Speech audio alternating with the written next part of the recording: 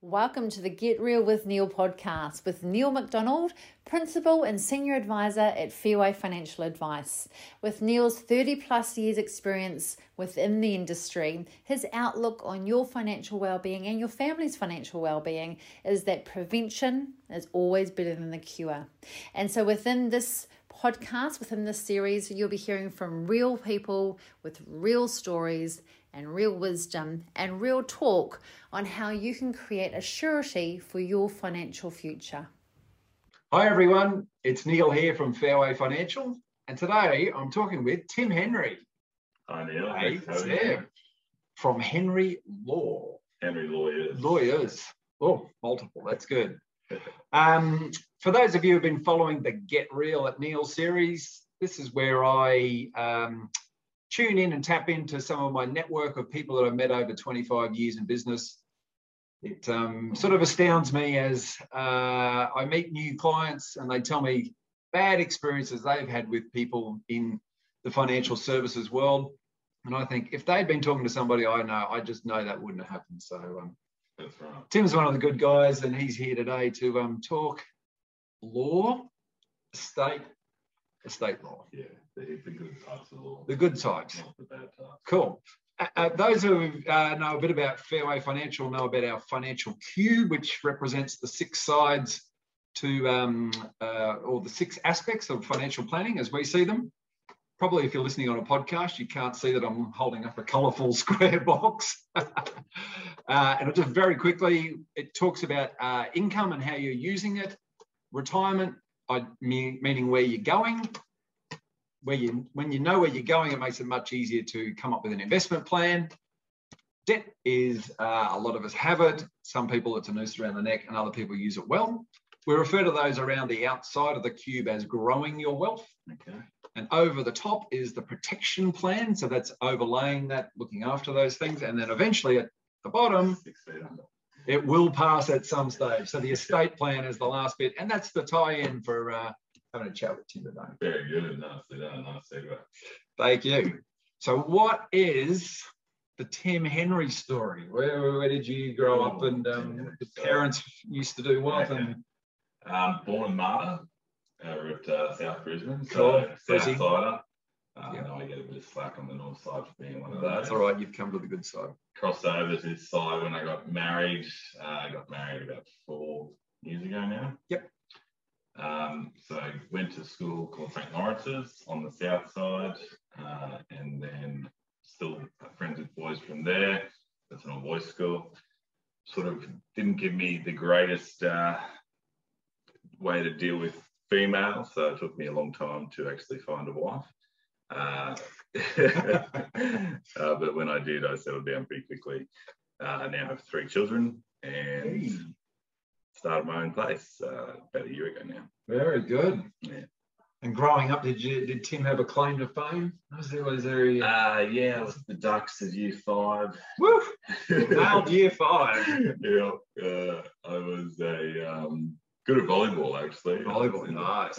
Volleyball, which I was pretty happy about. Yep. I like debating, public speaking, and I was in the Lions Youth of the Year, which was a sort of thing that they did for students around certain schools, and we had to do a speech. And I did my speech on love.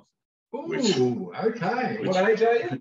I was year 11. Year 11. And the other topics were quite political and of current matters, and mine was about sort of love, schoolboy love, which was taken pretty well, but I think they were sort of wondering who are these guys from Laureys, because they are not taking this seriously. Because the other captain of my school did it on backyard cricket. So we were fairly different. But, I think in year 11 I would have been safe with backyard cricket, and I would have left love alone myself. Yeah.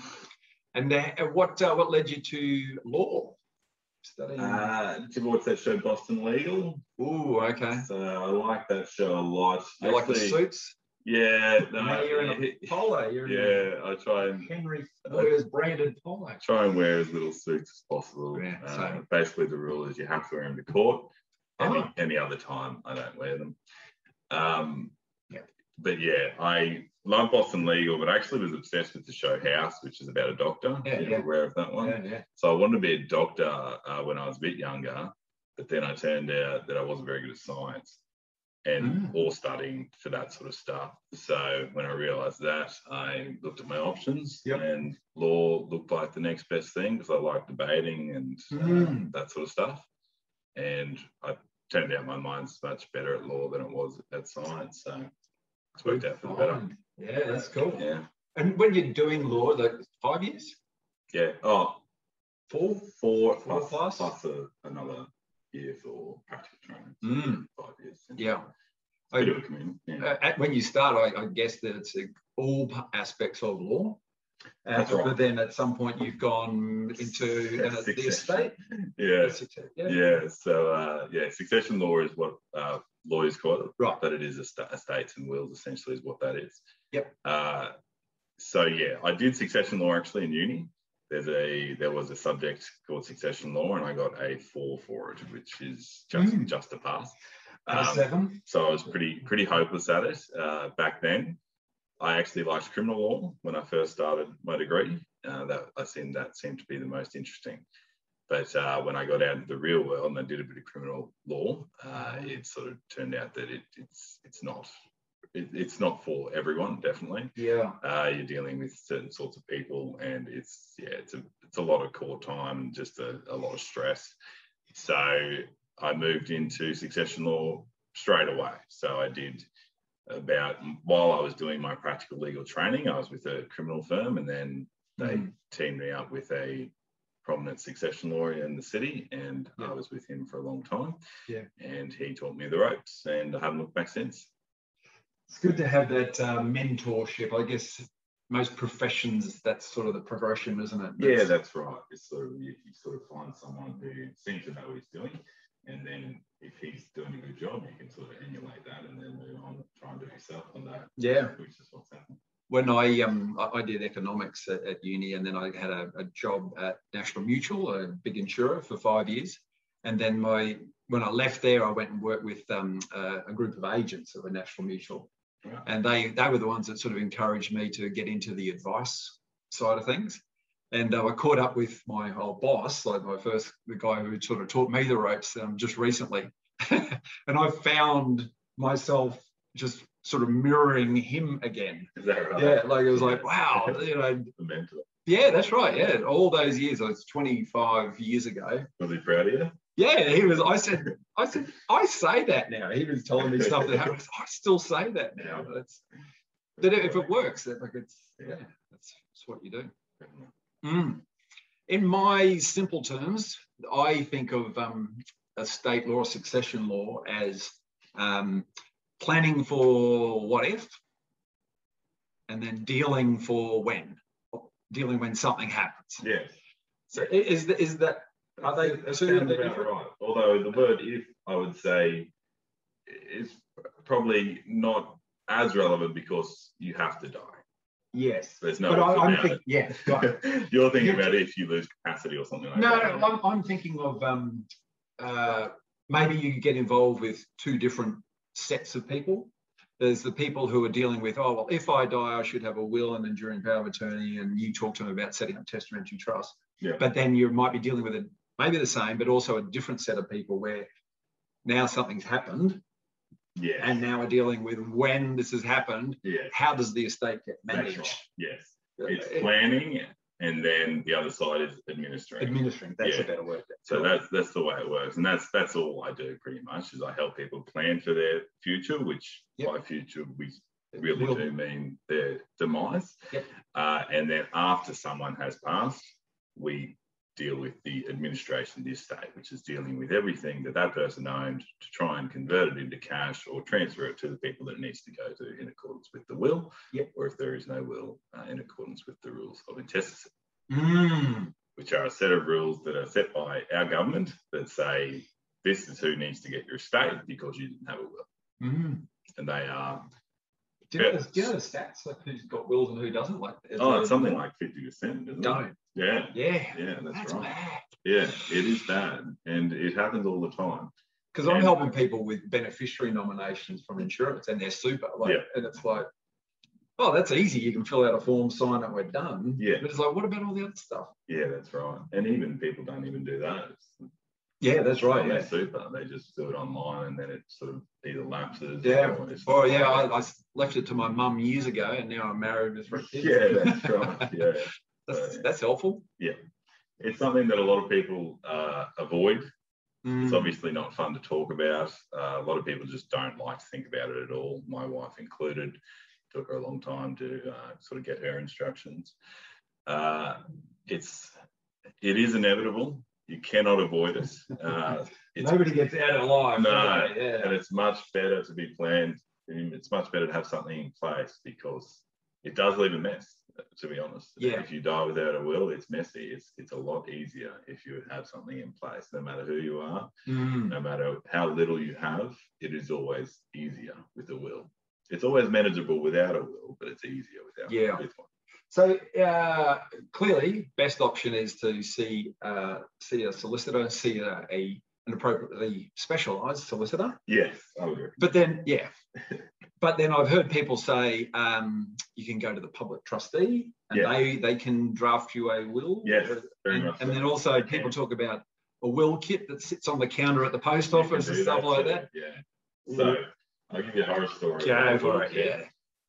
Had one recently, earlier this year actually. There was a will kit that was done, and it was witnessed by 2 people at the pharmacy. Cool. They wrote their name, their address, and the date, but failed to sign. So they both put in their details, but didn't sign. Oh. So that needed to go to probate and then get requisitioned, which is when the probate register, the person who tries to give you probate, says, no, this isn't good enough, needs to be requisitioned. Then it needs to go before a judge, and the judge needs to decide whether or not it's a valid will or not. That whole process costs those executors approximately 10 to 12 grand, I think it was. And that's relatively, what a waste. Yeah, that's right. A complete waste. So if you would spend $400, if that man had spent $400 to get a will done by a solicitor, that would have all been avoided. $400? That's what I charge for a single will. Okay. Yeah, I don't know. So that's pretty standard, I think. Seems very good to me. Yeah, you can get more than that. You could probably find cheaper than that too. I was driving past Lutwich Road the other day, and there's a sign out there saying wills for 150, and I was like, wow, I hope no one sees that. That is true. It might just be a photocopy, you just write your name. Yeah, that's right. Maybe not too personalised. It's always important to get the advice. I mean, you need to know your options. Just doing a will isn't the hardest thing in the world. The hard part is knowing what needs to happen, knowing what needs to go into the will to make sure it's relevant and stays relevant for as long as possible. And also, I found when I did mine that it's the lawyer's understanding too of, well, that asset can pass to your spouse tax-free, but if you leave that asset to your kids who are over 18, then they will pay tax on it. Yeah. So why don't we mix this up a little bit and leave this one there and that one over there? That way everybody gets a better outcome. Yeah, and it's important. Real property is very different as well. So it depends on how you own it. So it's important to know how that will pass. And yeah, you just like to know your options. It's nice to know what will go through your will and what won't. For instance, superannuation doesn't go through your will unless you make it.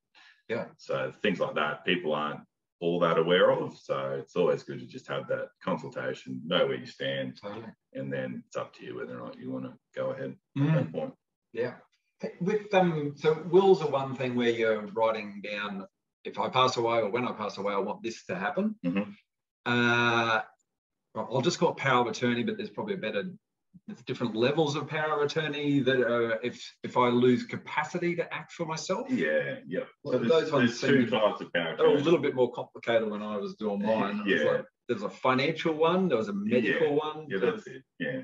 So there's a general power of attorney, which you only use for if you're going overseas or if you're not around for whatever reason and you're giving power to someone for financial reasons just for a short period of time. That's general. Most people don't use them. They're fairly uncommon in the industry.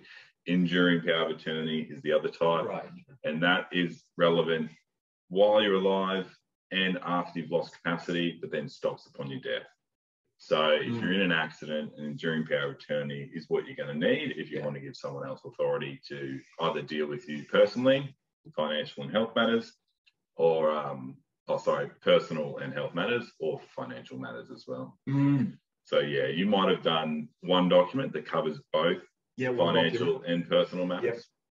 Normally you appoint the same person anyway. I didn't. You did? Yeah, there you go. Well, yeah. Neil's obviously a hard client. Well, true story. One of my brother-in-laws, who I said, I want you to be a financial power of attorney. Yep. He said it was a good idea not to pick me as a medical power of attorney, because if I'm in front of him in the footy tipping, he's turning the switch off. Yeah, that's right. Yeah. So yeah, you know who you are. Sometimes it's good to have someone who's decisive in that manner. Yeah, that's right. Yeah. No, he knows his stuff. And so when people are, what did you call it before, administering the estate, what's the stage that people come to you or come to a solicitor? Yeah. Is it somebody in their close network has passed away? Is it always the executor that comes to you, or is it, how does that? Sure. Yeah. So the executor is the person that needs to administer the estate. They're the one with the authority to do so. So normally they're the people that first see a lawyer. Beneficiaries would only really see a lawyer if there was some sort of problem with the estate, or if they wanted to contest the estate, for instance. I don't act for beneficiaries, I only act for executors.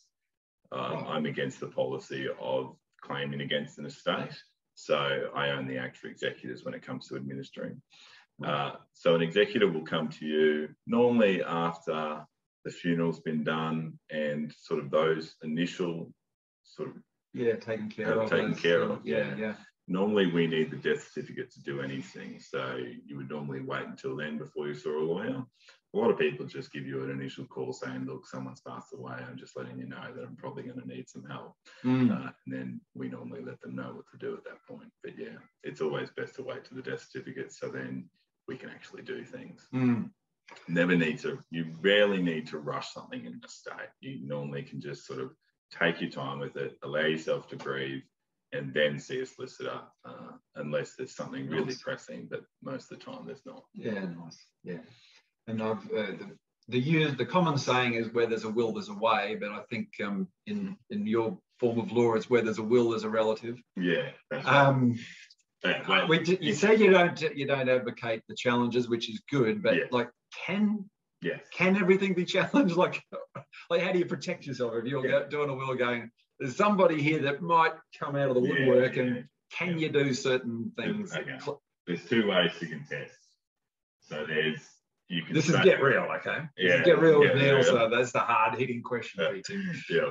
So you can claim that the will is invalid for whatever reason. So you can say that the person didn't have capacity at the time. You can say that the person was unduly influenced, or you can say that the will is a complete fake and someone's made it up and signed it. So that is the first way to contest the will, and that is a very difficult way, very uncommon way. Most people go for the second way. Second way is called a family provision application. So FPA for short. This is where a certain person can make a claim against your estate by saying that they have not received enough money and that they should have received money because they were dependent on you in some way. Yeah. Now, those people can be your spouse. Spouse is interesting in this term because spouse means your husband and wife, or it also means your de facto partner. So if you're living with someone de facto 6 months? 2 years for estates. Oh, that's an important differentiation. Yeah. For estates, it must be 2 years up before date of death, living on a continual domestic basis. So if you're with a boyfriend or girlfriend and you've been living with them for 2 years and then you pass away, then they are your spouse. Okay, so they can make a claim against your estate. If you don't have a will, they're also going to get the biggest share of your estate through the rules of intestacy. So spouse is an important word for estates. Also important about spouse is husband and wife.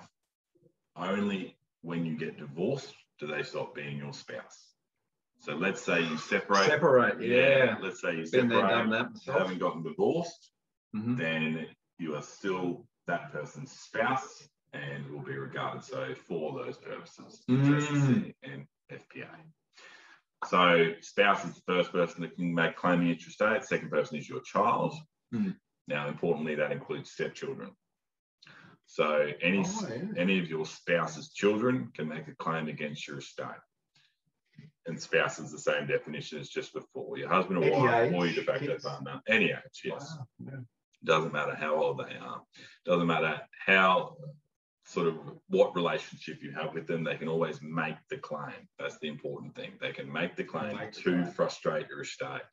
They may not get very far with it, but they can always make the claim. And that's what I very much don't like about the system. Yeah. Last thing is dependents. So last eligible person is a dependent. Now this is a very strict process. So it's a dependent can only be a person who is under 18 who is dependent on you, a person who is your parent who is dependent on you, or a person who is the parent of a minor child of yours who is dependent on you. So let's say that could be your ex-spouse who is the parent of your child. Oh, yes. They can make a claim if your child's still under 18. Yeah. So dependence, very strict criteria. Wow. Yeah, so it's really just your spouse and children most of the time, unless you have people that are dependent on you and are one of those three people. Yeah. So they're everyone that can make a claim. To be successful, they need to show financial need. They need to be able to establish that they need money from you and you didn't give it to them. That's not that difficult. Oh, yeah. Oh, really? Christmas presents. Well, yeah. So, I mean, if you own your own home, but you have a mortgage and then you have a bit of savings, you're probably going to be able to show financial need. You know what I mean? So it doesn't need to be someone who is completely on Skid Row. It can be comfortable people, just as long as they have some debt and, are really comfortable. Yeah. So, yeah, the financial need isn't that hard to get over. And then it comes down to a bunch of different sort of circumstances. So the size of your estate, your relationship with that person, whether or not they were dependent on you, whether or not you gave them money, gave them gifts, whether or not they helped you out financially. A bunch of different sort of things come into play. It takes time, all this stuff. Yeah, so basically you have 6 months after date of death to give notice of your claim. Then you have 9 months after date of death, so an extra 3 months to actually make the claim. Now, the claim is done by a process of application. So you make an application to the court. Once the application's made, it's normally tried to settle straight after it. If you can't settle, you go to a thing called mediation. Normally they settle there. I've had only 2 that haven't settled at mediation in my life. And mediation normally takes the whole day and normally costs about 30 grand. Good rate. Yep. Oh, that's 30. Oh, wow. Yeah. Okay. And then trial. So trial normally takes 4 days. Yeah, you don't want to do that. And I know from other discussions we've had before, Tim, that like some things that people can do, talking with financial planners and also with looking at their estate, is think about how assets are owned. So like I know you've said before, like the family home, if it's in joint names, then there can be an automatic transfer. Joint tenants is the important term there. So so you can hold real property in Queensland in 2 ways. It can be joint tenants or tenants in common. Joint tenants is when you both own the property equally. And when one of you dies, the survivor automatically takes the property. That's joint tenants. That's the important one. Yep. Tenants in common, less common way to own property for couples, for married couples or de facto couples. But it's where you own a percentage each. So let's say you and I own property together. I own 25% of it. You own 75% of it. That 25% is going into my estate, goes through my will. Your 75% is the same. Your estate, your will. So if you have people that are contesting your estate, that 75% share will be subject to contesting. Beautiful. But if you are joint tenants, which is the most common one and the first one, the way we recommend normally, unless there's other issues involved, it won't go into your estate and will be avoided. Now, not going into your estate is also good if you don't have a will, because if you don't have a will, then it won't go into the rules of intestacy and will go directly to the survivor of it. So yeah, the problem is if you don't have a will and you have a property in your sole name or as tenants in common, then your share needs to be split between your spouse and children. So then most of the time it's going to need to be sold. Yeah. And that's where things get really messy because you don't want to have to sell your home straight away and then have to hold money on trust for your minor children. Yep. So yeah, it can get very messy. Yep. So it's really important to know how you own your property if you own it with other people. Beautiful, beautiful. And to do that, you can look at the conveyancing papers that you have when you originally had it. If you can't find any documentation on it, there's a thing called a title search that we can do. It costs about $36. So if you're unsure and you need to know, that's the best way to do it. What is, that's cool. What is probate? Is there an easy explanation? Yeah, I did a video on probate yesterday. I might have seen it. That's my question, Tim. So probate is essentially recognition from the Supreme Court. Yep. It comes as a certificate. So it's a certificate with the court seal on it. It basically says that a will is final and valid, and it names the executor as the person with authority to deal with your estate. Yeah. Now, why is it needed? Probate is often required by banks and nursing homes when they are holding money over a certain amount. Normally between 20 and 50 is when they draw the line and say, no, we need probate. Now, why they want probate is in the past, they've given money out without probate. And then it was later determined that they gave it to the wrong person. And then they were held liable for giving those funds to the wrong person and then had to give more funds to new beneficiaries in the new will. So it's all about protection. If you have probate, you can rely on the court's authority. If you don't have probate, you've got nothing to rely on but the will, and the will could be invalid for whatever reason. So that's why probate is often required. Yeah. And it is for insurance over 50 grand of life insurance. Yeah, right. If there's not a beneficiary. Yeah, right. There you go. Insurer goes, we want probate. And everyone goes, whoa, he would have wanted to leave it to me, or she would want to leave it to me. It's part of the process. I'm not sure I understand it. Yeah, it's a very annoying process for a lot of people. It is it is red tape at the end of the day, and that's what it is. It's a process that needs to be done for ticking the boxes. That's right. Now, the other thing that it's important for is your executor. So let's say your executor has a will and they're named in it as your executor. If they act on that will without probate and then it's determined later that that will was invalid for whatever reason, so if it's later that there was a later will, for instance. So let's say you have a will and you name me as your executor, and it says to give it to just one of your children. I give it all to him under that will. Then later on, it comes to light that you've done a will that was dated 2 years after it, and it says give everything to all of your children equally. I'm responsible for giving away those funds because I didn't get probate. If I'd gotten probate, then no one could sue me because I'd be relying on the court's authority that will was fine. And that's why probate exists. It's because we want to be able to tell the rest of Queensland that we are trying to make this will the last final will. So if you have a problem with that, you got to let us know. So that's why we do this thing called advertising, and we wait 2 weeks before we actually make the application, so people can come back to us and say, yeah, we do have a later will. Yeah, it's not a flawless system, but it's at least enough to try and sort of offer that protection. Yeah, that's very, very good. Very good. Well, I've sort of come to the end of my. Come to the end. Yeah. Is there any hot tips? Any lawyers' insights? People could. Yeah. Always look for this or watch out for. I mean, my hot tip would be always have an initial consultation. It's free most of the time, and it lets you know where you stand. Yeah. And then you know whether or not it is important to have a will, and you'll know what you're missing out on if you don't have one.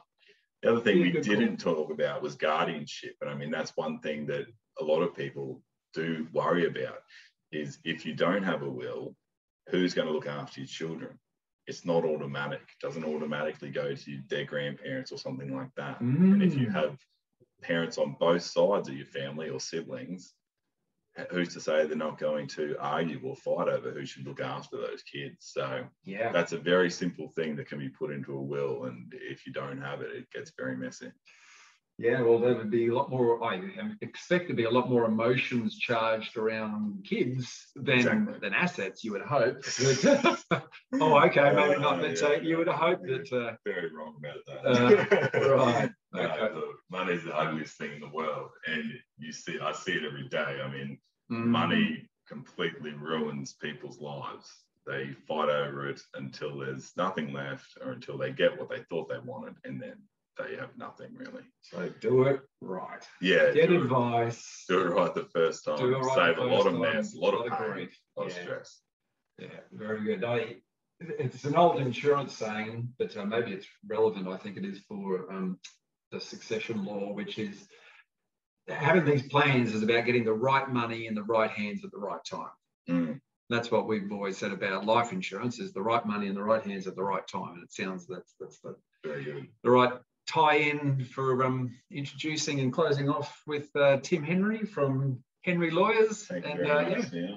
If you want to know more, look us up and get real, and I'll direct you in the right way. Thanks, guys. And to learn more about how you can create a surety for your financial future, contact Neil McDonald at fairwayfinancial.com.au and be sure to press the follow button to listen in for more episodes.